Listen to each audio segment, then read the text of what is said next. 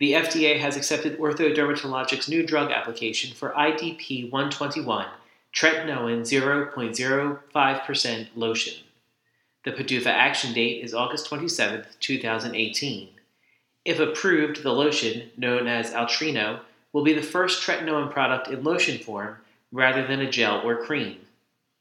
Noting that each year more than 4 million patients make appointments with dermatologists for acne, Joseph C. Papa, chairman and CEO of Valeant, said, quote, "It is our goal to be the go-to resource for doctors and patients for all dermatological conditions, and if approved, Altreno will be a valuable addition to the OrthoDermatologics portfolio." OrthoDermatologics is a division of Valeant Pharmaceuticals International.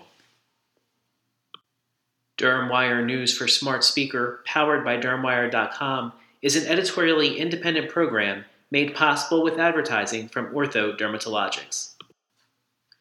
While a smart couch was generating buzz at the Consumer Electronics Show this year, healthcare and beauty advances were also being recognized. Hi Mirror was named a CES 2018 Innovation Awards honoree for its Hi Mirror Mini, the first voice-activated smart mirror. Available in the US by September, the mirror offers personalized skincare analysis based on the condition of the user's skin, local weather conditions, and more. It will retail for $249. A related product, Hi Mirror Plus, launched in 2017 and introduced the Amazon Alexa-enabled features of the Hi Mirror product portfolio.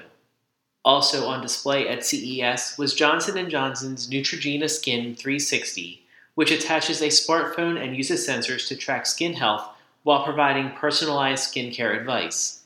The Skin 360 app and Skin Scanner tool measure what's happening below the skin surface, tracking pores, fine lines, wrinkles, and moisture levels.